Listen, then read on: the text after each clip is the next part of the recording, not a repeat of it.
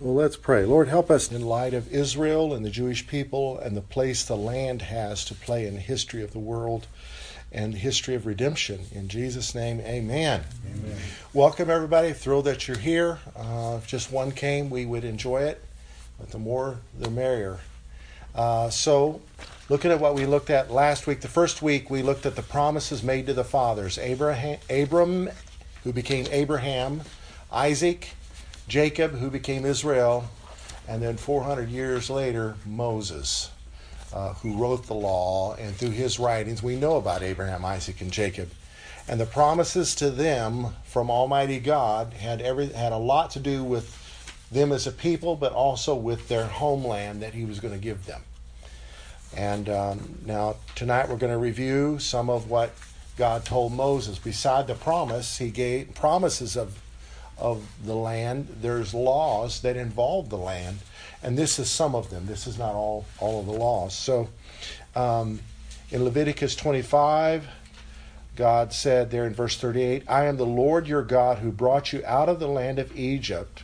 Here's why. To give you the land of Canaan and to be your God. So he wanted both. I'm going to be your God. That's why I rescued you. So now you got a reason to praise me. And I want you to inhabit this land. And what we're going to see is you can't have the land without having God. Otherwise, he's going to let you lose it. All right? He talks about, let's go ahead and read this passage. This is probably the most important one on this whole paper. After all this, verse 27 of chapter 26, if you do not obey me but walk contrary to me, then I also will walk contrary to you in fury, and even I, will chastise you 7 times for your sins. Verse 32, I will bring the land to desolation, and your enemies who dwell in it shall be astonished at it. Why would they be astonished? They conquer this fruitful land, and then it's desolate. What happened? Where's the big grapes? Verse 34, then the land shall enjoy its Sabbaths as long as it lies desolate, and you are in your enemy's land. Then the land shall rest and enjoy its Sabbaths. So during this time of desolation, the land gets to rest because you guys, in your sinning against me, will have not trusted me enough to not farm the land for a year. As long as it lies desolate, it shall rest, for the time it did not rest on your Sabbaths when you dwelt in it.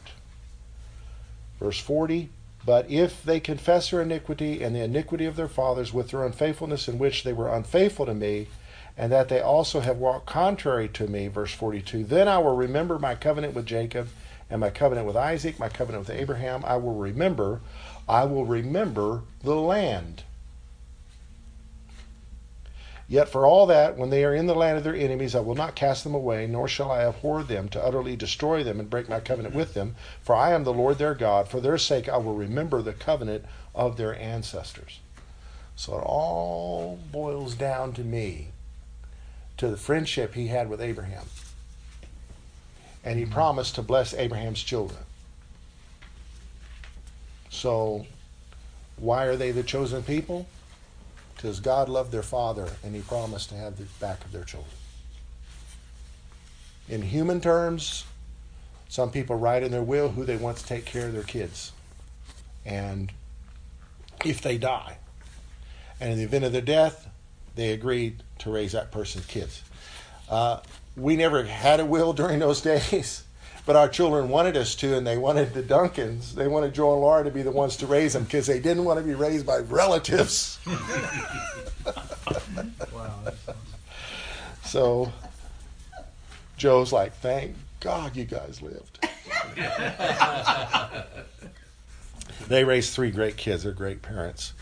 So God promises to remember the covenant if they will repent and turn back to him. So it all goes back to verse 36 of Leviticus 35. I am the Lord your God who brought you out of the land of Egypt to give you the land of Canaan and to be your God.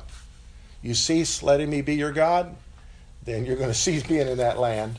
And then then that land's going to be desolate. And then if you cry out to me, I will hear your cry and restore you the land. The enemies that take the land will be astonished.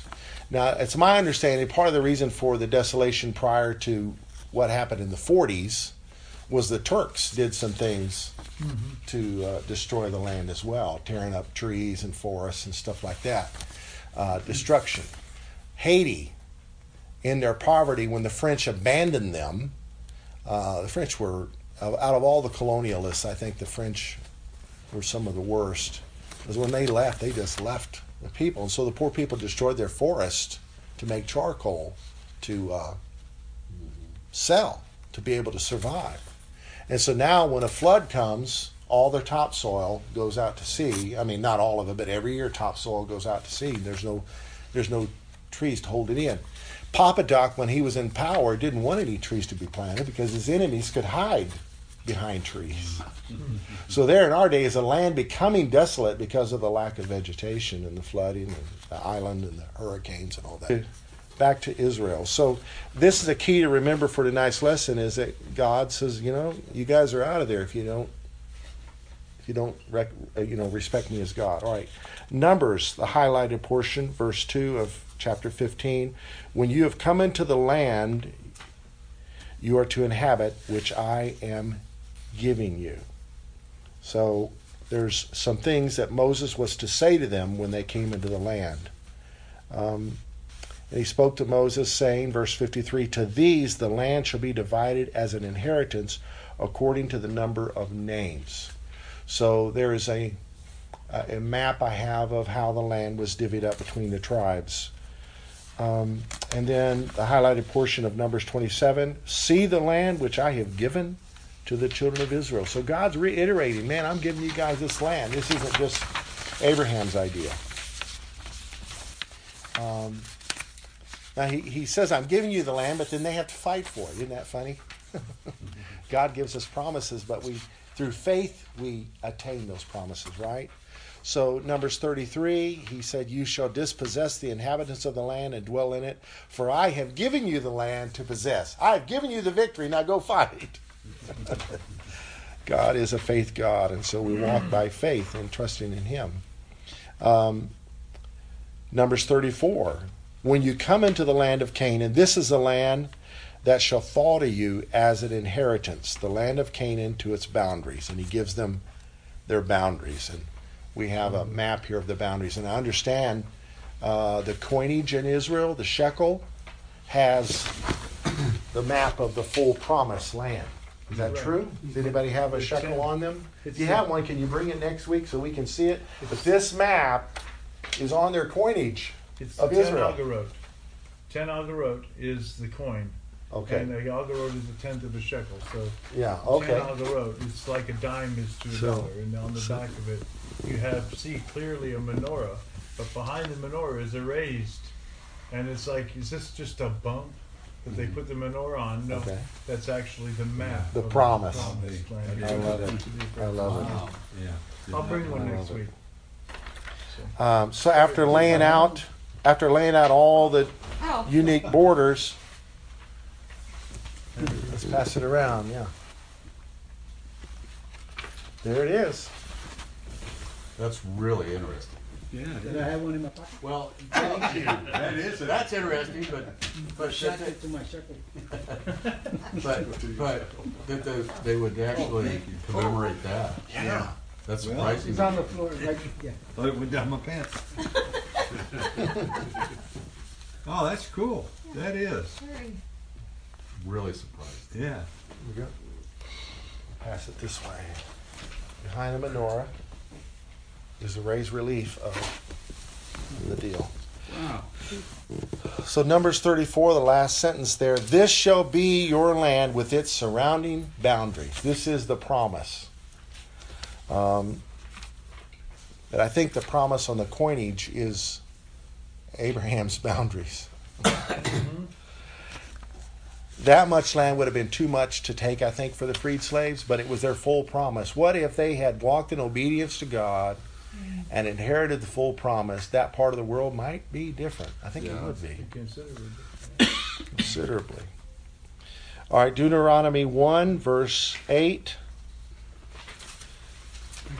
God says, "See, I have set the land before you. Go in and possess the land which the Lord swore to your fathers, to Abraham, Isaac, and Jacob, to give to them and their descendants after them."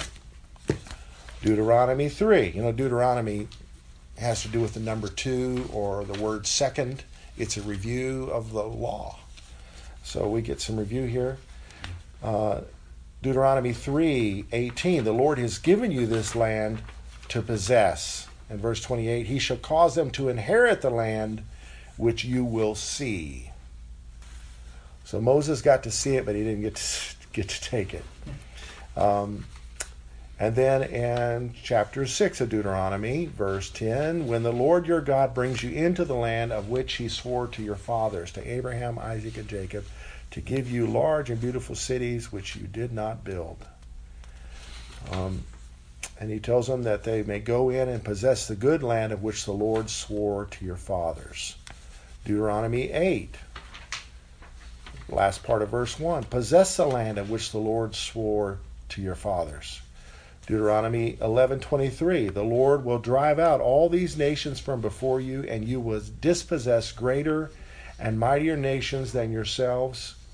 Every place on which the sole of your foot treads shall be yours. And He gives some more boundaries in promises. Deuteronomy 12, verse 1, in the land which the Lord your God has given you to possess all the days that you live on the earth. So this is a big promise, but it takes faith. It really does. And I think sometimes our normal human nature just wants to be a slacker. I don't want to fight the fight of faith. I want to go the easy route. I want to, fill a can and then sit on it, I guess. All right, chapter 16 of Deuteronomy, verse 20. You shall follow what is altogether just, that you may live and inherit the land which the Lord your God is giving you. Deuteronomy 26, verse 9. He has brought you to this place and has given you this land, a land flowing with milk and honey, flora and fauna. Deuteronomy 28, the well-known passage full of curses and blessings. The Lord said He would grant them plenty in the land of which the Lord swore to your fathers to give you. Now, chapter 30 of Deuteronomy is a review of what we began with. Verse 1, now it shall come to pass when all these things come upon you, the blessing and the curse which I have set before you, and you call them to mind among all the nations where the Lord drives you, and you return to the Lord your God, and obey His voice according to all I command you today, you and your children with all your heart and with all your soul, that the Lord your God will bring you back from captivity and have compassion on you and gather you again from all the nations where the Lord your God has scattered you. If any of you are driven out to the farthest parts under heaven, from there the Lord your God will gather you, and from there He will bring you. Then the Lord your God will bring you to the land which your fathers possessed, and you shall possess it. He will prosper you and multiply you more than your fathers. And the last highlighted portion there in that chapter, He is your life and the length of your days, and that you may dwell in the land which the Lord swore to your fathers. So God wanted to be their life, their length of days, and really their source and their home. Make me your home and you'll have a home. If you don't, you won't.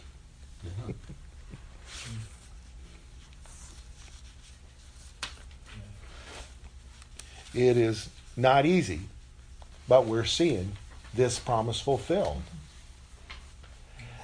on a grand scale, I think, and on a scale where all the people returning to the land are not necessarily repenting. But there's a significant amount of them. How many people does it take to save a city? 10 would have saved Sodom, right? So there's a significant amount that are sincere, crying out to God with the faith and understanding that they have. God knows we don't have to have perfect understanding for Him to hear our prayers. He hears mine, right? Moses messed up, and so he was the first example. He saw the land, didn't get to inherit it. What an example for them to abide by. We better honor the Lord. He didn't honor the Lord in the eyes of the people. He struck the rock. That was Christ. It was. Yeah, speak to it. So, to me, it all boils down to, I am the Lord your God who brought you out of Egypt to give you the land of Canaan and to be your God. So, while we've got to pray for the peace of Jerusalem, we got to recognize it's more than just their enemies laying down their arms. It's shalom peace, peace with God. May God show himself to them and bless his people. We do our part for it.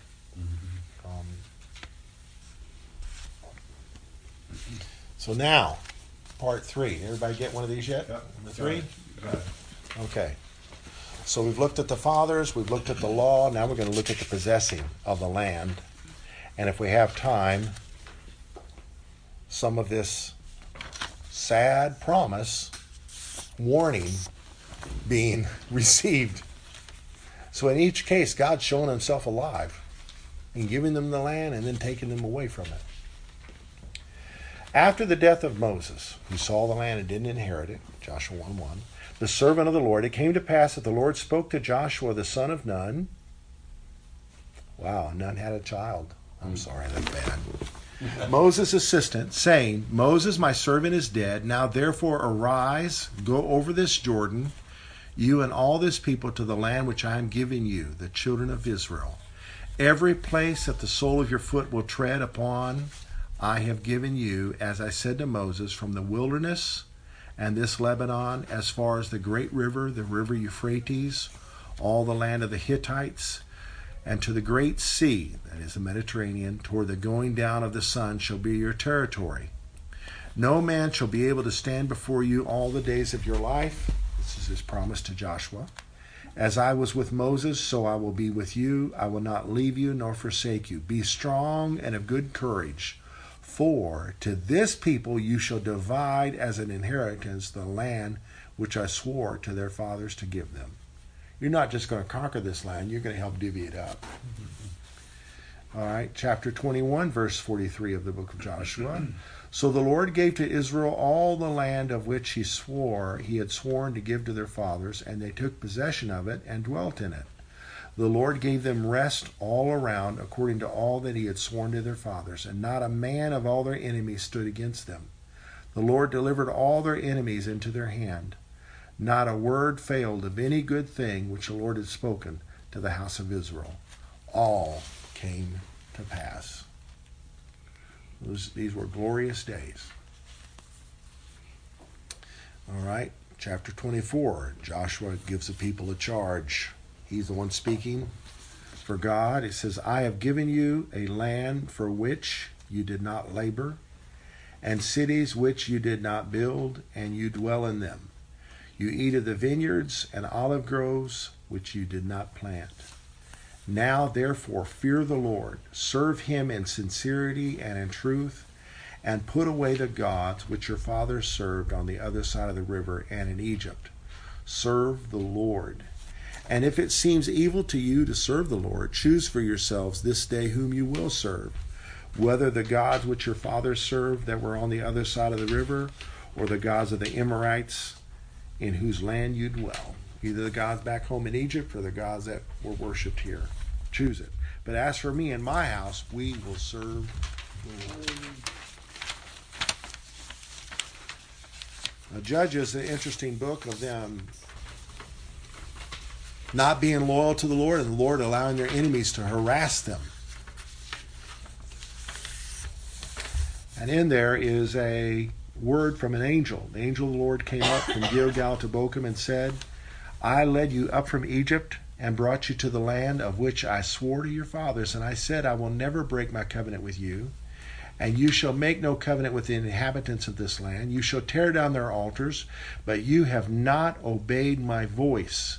Why have you done this? Therefore I also said, I will not drive them out before you, but they shall be thorns in your side, and your God, their God, shall be a snare to you. So it was when the angel of the Lord spoke these words to all the children of Israel that the people lifted up their voices and wept. So there was repentance again, but then how soon we forget. This is why we need to fight by faith. When you live by faith, you're depending on God. If we have no problems, we are so self-willed, we'll go on and live life our way. Yep. Do our thing. That's how we are. Yep. So we're jumping through history. Judges is an amazing book of enemies harassing them, God raising up a deliverer when the people cry out for help.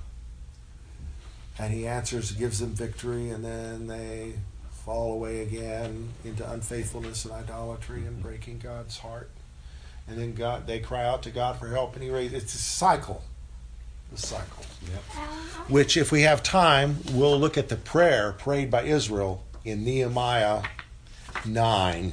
It reviews this. The cycle is amazing. God showing himself. There's no other people on earth that God deals with like this to show what he's like, who he is. I have a thought, and this is something that I try to examine myself. You know, the weeping. I think too many times, I think about the difference in remorse and repentance. Yeah. Repentance is, I'm sorry for the pain I caused you. Remorse is, I'm sorry I got caught. And I think too many times we have remorse instead of repentance. Yeah. So it's not just tears, it's repentance. It's remorse that brings change beyond just being sorry. Now we have kind of two parallel passages here. You see this often with the Psalms and other passages in the Old Testament. 1 Chronicles 16, which is a review of Israel's history, kind of like Deuteronomy was a review of the law. The Chronicles are a review of Samuel's books and the King's books. O seed of Israel, his servant, you children of Jacob, his chosen ones, he is the Lord our God. His judgments are in all the earth. Remember his covenant forever, the word which I commanded for 1,000 generations. His covenant is inseparable from them. The covenant which I made with Abraham and his oath to Isaac and confirmed it to Jacob for a statute, to Israel for an everlasting covenant. Now this covenant is part of the law because it pre-existed the law. It's the foundation of everyone's relationship with God. So it's where we are grafted into that promise to Abraham. Saying to you, I will give the land of Canaan as an allotment for your inheritance, when you were few in number, indeed very few, and strangers in it. So God gave him this promise, this big land, when there wasn't very many folks. So in Psalm 105, O seed of Abraham, his servant, you children of Jacob, his chosen ones, he is the Lord our God. His judgments are in all the earth. He remembers his covenant forever, the word which he commanded for 1,000 generations, the covenant which he made with Abraham and his oath to Isaac, and confirmed it to Jacob for a statute, to Israel as an everlasting covenant, saying, to you I will give the land of Canaan as the allotment of your inheritance, when they were few in number, indeed very few, and strangers in it. So God's a faith God. He makes declarations that the eyes can't see. Of course, he knows everything too. But. All right, dedicating the temple, Solomon prays this huge prayer. Oh, that he would have stayed with the wisdom God had given him. 2 Chronicles 6:24.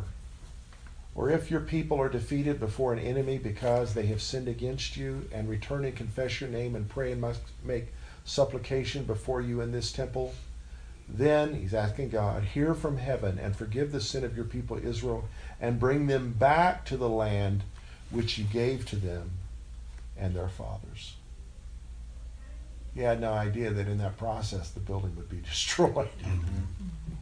When the heavens are shut up and there is no rain because they've sinned against you, when they pray toward this place and confess your name and turn from their sin because you afflict them, then hear in heaven and forgive the sin of your servants, your people Israel, that you may teach them the good way in which they should walk, and send rain on your land which you have given to your people as an inheritance.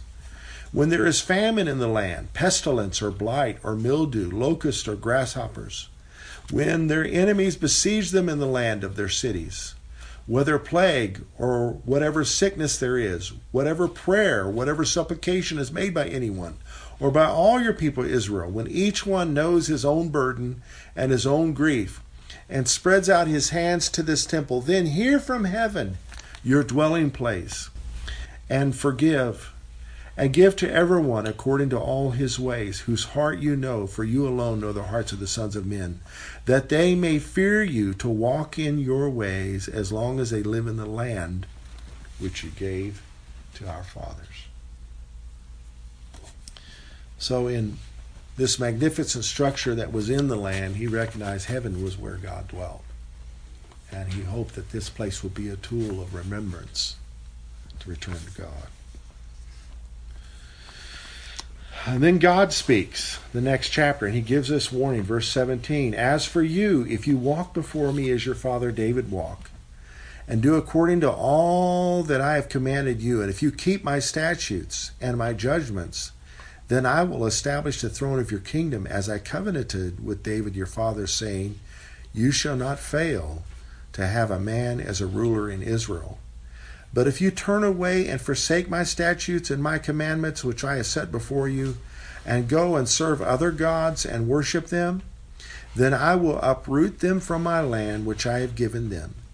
And this house which I have sanctified for my name I will cast out of my sight, and will make it a proverb and a byword among all peoples. He continues in verse 21.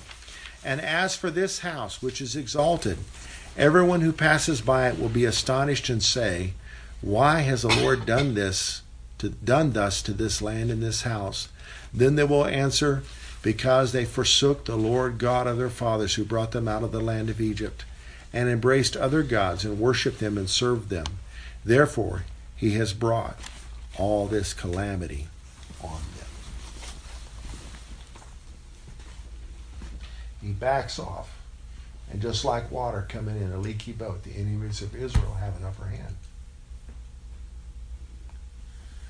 So, do they need God's help in dealing with Hamas's rockets? Right? They do. They do. Because if he doesn't, got problems. In spite of all their great technology, they need help. The belief in some places and some circles is that they don't need anyone's help. You know, they say to themselves and to the world, and I heard Netanyahu speak, and he said, we have the ability to do this with no one's help. You know? And I think that's a very dangerous statement to make. God kind of listens to what the leaders speak, you know what I mean? Yeah. Hopefully people are like falling on their face and say, no, Lord, we need you. All right. King Hezekiah. It's a little lesson here.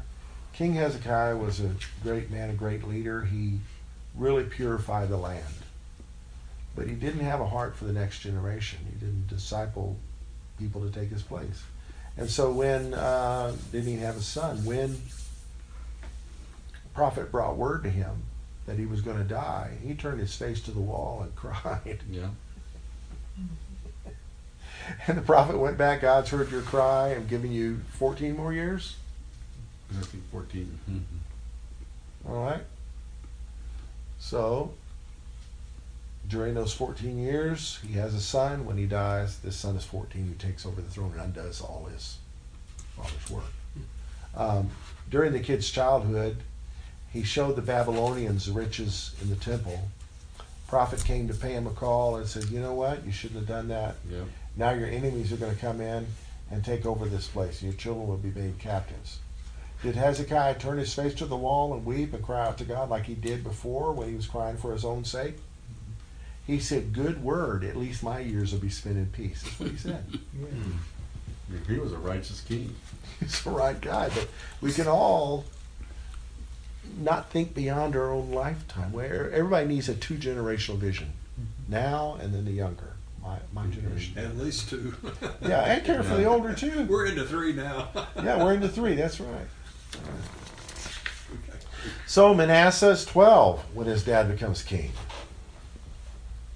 And he reigned 55 years in Jerusalem. But he did evil in the sight of the Lord according to the abominations of the nations which the Lord had cast out before the children of Israel.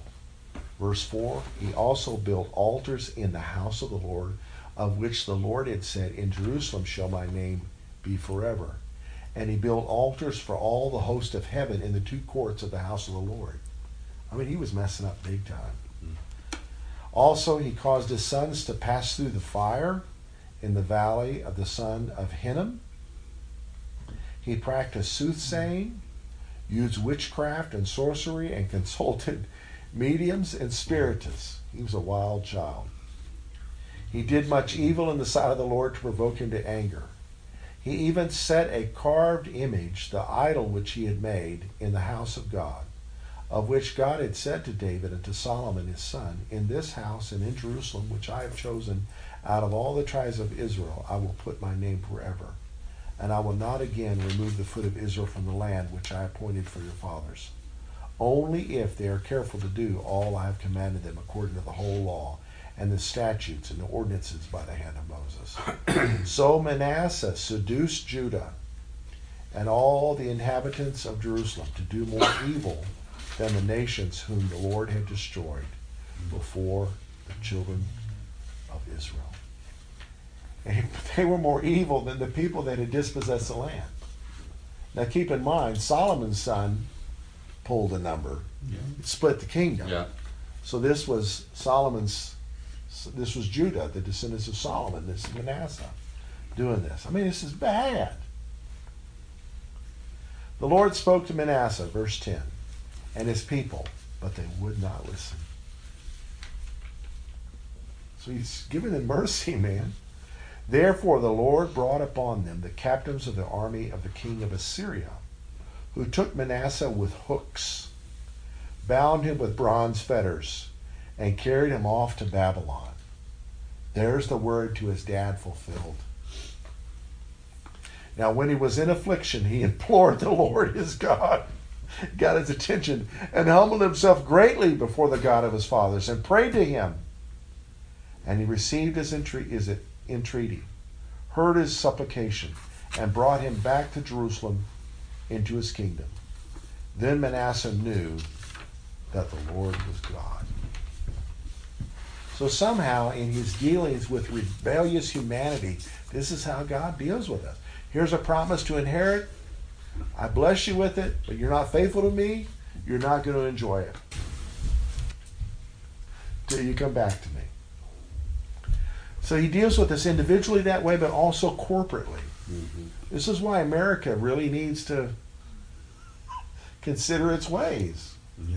We've got enemies all around us too. And we've got leaders bragging about how we can, fry people off the face of the earth. I would be careful, yeah. Mm-hmm. Yeah. Mm-hmm. It's easy to look at what Israel did and say, man, unbelievable, look how they acted. And then I'm often reminded how I act, how it's the same cycle of things with me. And we're supposed how to I act and how Spirit, our nation acts. Huh? Yeah, it's our nation too, the same thing. Mm-hmm. Yeah. And, you sacrifice our kids and you do all that crazy stuff, We're not any better than... Yeah. Oh, no. So, eventually they were carried off to Babylon for years. And during the years of captivity, Nehemiah heard that Jerusalem was in ruins. He fasted and sought the favor of the king, for whom he was a cupbearer, which meant he could be called upon to taste things that might be poison. He was a trusted man, and left that comfortable life to go back and rebuild the wall in record time. And is part of God answering the prayers of his people who were tired of being scattered and wanted to go home.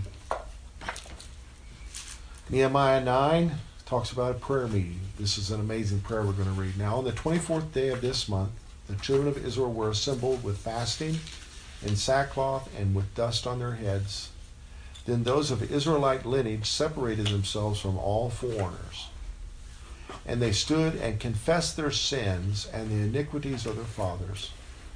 And they stood up in their place and read from the book of the law of the Lord their God, for 1/4 of a day of the day. So either it was 6 hours or 3 hours or 4 hours. They stood and read. And for another 1/4, they confessed and worshiped the Lord their God. So they were you could say they were in church all day. They were One all day started all day. at sundown. Yeah. Their day starts at sundown. So But it doesn't They say were- when it started. They just a 1/4 of the day. 1/4 of it. 1/4 of the day. When was that? I don't know. well, All right, I verse guess it was probably verse at 7. sundown.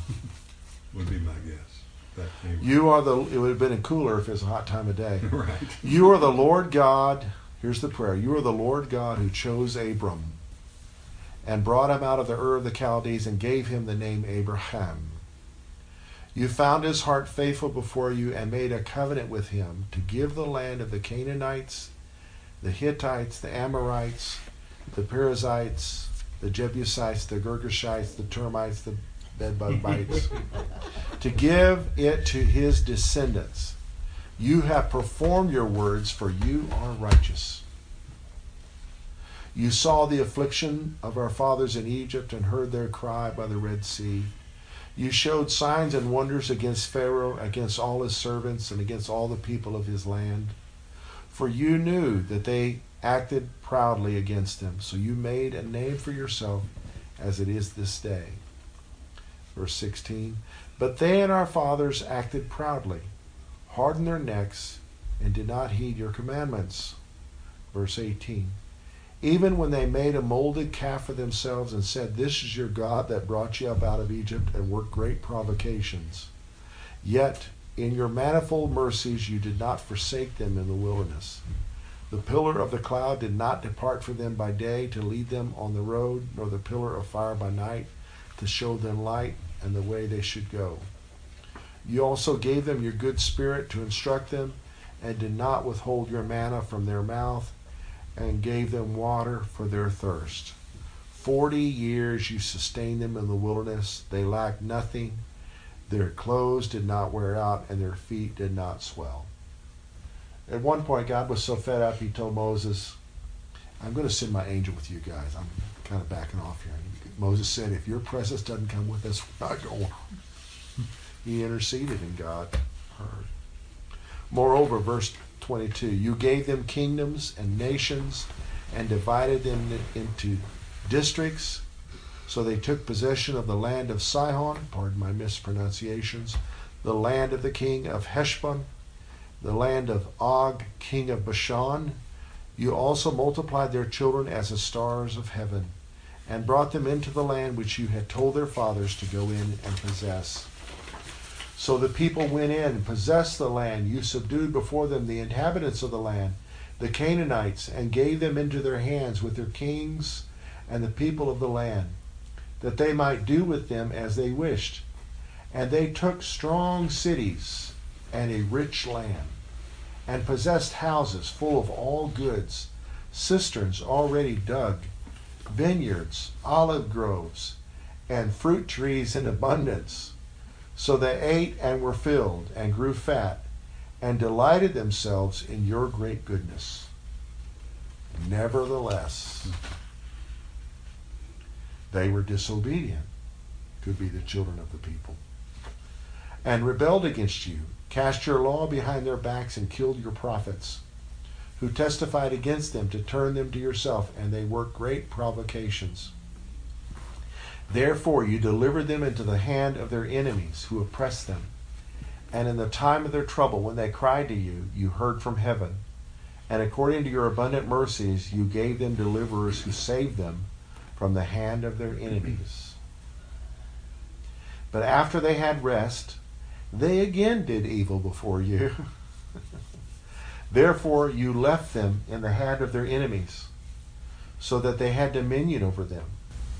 Yet when they returned and cried out to you, you heard from heaven, and many times you delivered them according to your mercies, and testified against them, that you might bring them back to your law.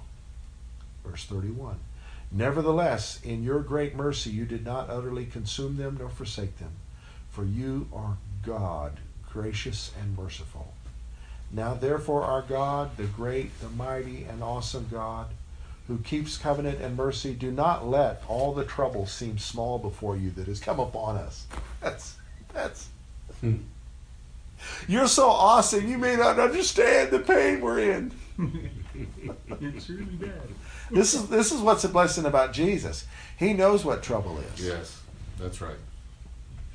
Not just by omniscience and superior intelligence, but by Experience. experience. Right. He's a high priest that's able to empathize with our weaknesses. At this point in their covenant, they did not have this assurance. God, in all your greatness, please don't consider what we're going through a meager thing. Our kings and our princes, our priests and our prophets, our fathers, and on all your people from the days of the kings of Assyria until this day. However, you're just in all that has befallen us. For you have dealt faithfully, but we have done wickedly. Neither our kings, nor our princes, our priests, nor our fathers have kept your law, nor heeded your commandments and your testimonies, with which you testified against them. For they have not served you in their kingdom, or in the many good things that you gave them, or in the large and rich land which you set before them. Nor did they turn from their wicked works. Here we are, servants today.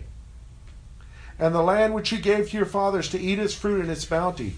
Here we are, servants in it. Lord, here we are. We're servants. We're humbling ourselves before you. You know, we've had trouble, but, you know, we deserved it, and now we're candidates for blessing. It's interesting that in verse 25 there, and they took the strong cities and rich land and possessed houses full of all goods, cisterns already dug, vineyards, olive groves, and fruit trees in abundance. So they ate and were filled and grew fat and delighted themselves in his goodness, but not in him. They were happy to have all the stuff, but they didn't delight in him. There's a lesson there, isn't I there? think that's where we're gifts- going wrong in this country. The gifts become an idol to displace the giver. Yeah. Yeah, he wants to be good and give us these good things, but you know, when we receive them, it's when we lose those things all of a sudden, oh God, where'd those things go? You know? And But when things- then we look when- at him. When things happen like unexpected surgeries and Yeah. challenges, man, we're calibrated. Yeah. Yeah. That's good, yeah. Calibrate. We give him an hour on Sunday.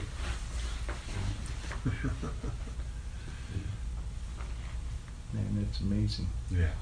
One church up north of the Metroplex was advertising 45-minute services.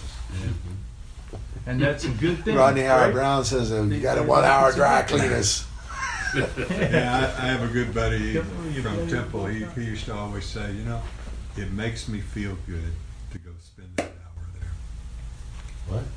It makes me feel good, is what he said. That's all about my feelings. It's all about his feelings, you know. Wow. Delighting in the goodness, but Yeah. not in him. Yeah, Yeah. it's him. Yeah. Larry Lee wrote a book in the 80s, Could You Not Tarry 1 Hour? Bible study, attempting to motivate people to pray for an hour. A couple years ago, we went to the National Cathedral, and it's something to see. You ought to see it.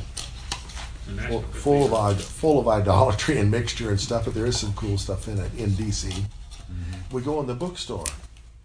They've got Star Wars memorabilia, New Age books. But then I found a book by a well-known author. If I said his name, you guys would know. The book is on prayer, and the book is entitled. This is a picture of where we're at. The Power of a Half Hour. It's a Bible study, you know. Can you at least pray a half hour? You know. Yeah. Kind of like when Abraham Yeah. was talking to God That's about right. the Sodom and Gomorrah, you know, whittling Trying it to- down. trying to whittle it down. Trying to deal. Exactly. God stopped him though at 10. He's like, "Don't go anymore. I'm out of here." That's it. We used to tell our kids, Bob and I both, you know, we talk about tithing in the church, but I used to tell the kids, how much time are you giving God? How much time are you giving God? And maybe I don't do it every day. Maybe days I give him more time. I told the kids, you know, we need to be tithing our time too. You can spend a couple of hours every day with God. You can spend a couple of hours, you know, you need to spend some time reading that word. You need to spend some time Time talking with to the Lord. him. You need to spend some time witnessing to somebody, helping somebody. There's all kinds of ways we can give our time, but I've been that way for years. I've been a real firm believer in the fact we need to tithe our time. That's the most important thing we have. Time is valuable. That's why in church services we don't need to be wasting time, because it's valuable. It's important. Things clutter what people remember anyway. Just the opposite. I was talking to someone today about an employee, and he's giving a hard time. And I said, let's pray right now that he would get a job. The Lord will bless him with a job. I said, so I said, Father God, we just pray that you would bless him with a job right now. And so we finished. I said the prayer. We talked a few minutes, a little bit more. Then you guys came in, and then all of a sudden, I get a call back. Sister says, "Guess what, Chaplain?" I said, "What?" She said, "Thomas just called me." Oh, I said his name. Thomas just called me. He said he got a job. Praise God. She goes, "Wow, prayer worked out so fast." You know? And it's interesting too here. You know, we see Moses. You know, even the angel. He's like, "Hey, Satan, the Lord, you know, handle you. I don't even got, I'm not gonna even go there. Let him handle you." Takes off. You know. You know. Yeah. We could spend countless hours just praying. I know people who pray a lot. You know? Sometimes I don't hear no testimonies, you know. And then a small little prayer. Yeah. Oh yeah. Yeah, it's Yeah. You know. Yeah. to me, it's about humbling ourselves and being faithful. Because time with God accumulates. I spent It's the time with faith. Him today, time with Him tomorrow. That accumulates. But if it's 1 hour a week, man, and you know, it's not even that anymore. I know it. People are doing the monthly deal or the Yeah. quarterly deal or they're headed down the road to Christmas and Easter. And we had a young family in the church that left because we didn't take sabbaticals as a church. Just shut it down for a month. People are burned out. Yeah, I said, okay. I said, people know when they're burned out, and when they are, they do take sabbaticals. We have people taking sabbaticals from church all the time. But what if they show up for church and we've shut things down? I said, that's crazy. I'm not going to do that. Yeah. Yeah, we went to It's not a social. so-called Seeker Safe church in Colorado, and if the sports team made the playoffs, they would shut church down. I'm not kidding. No, that doesn't surprise me up there. Believe You know, me. that was heartburn for me. We would go round and round. Yeah, They there's. are reasonable services. Reasonable service is a lot more than just, you know, a few minutes or even a couple hours. I mean, He expects us to walk continuously. Yeah. The way he That's wants. Yeah, right. You know? He wants And us- in community he with said, one Follow another." me. Yeah. Yeah. Follow me.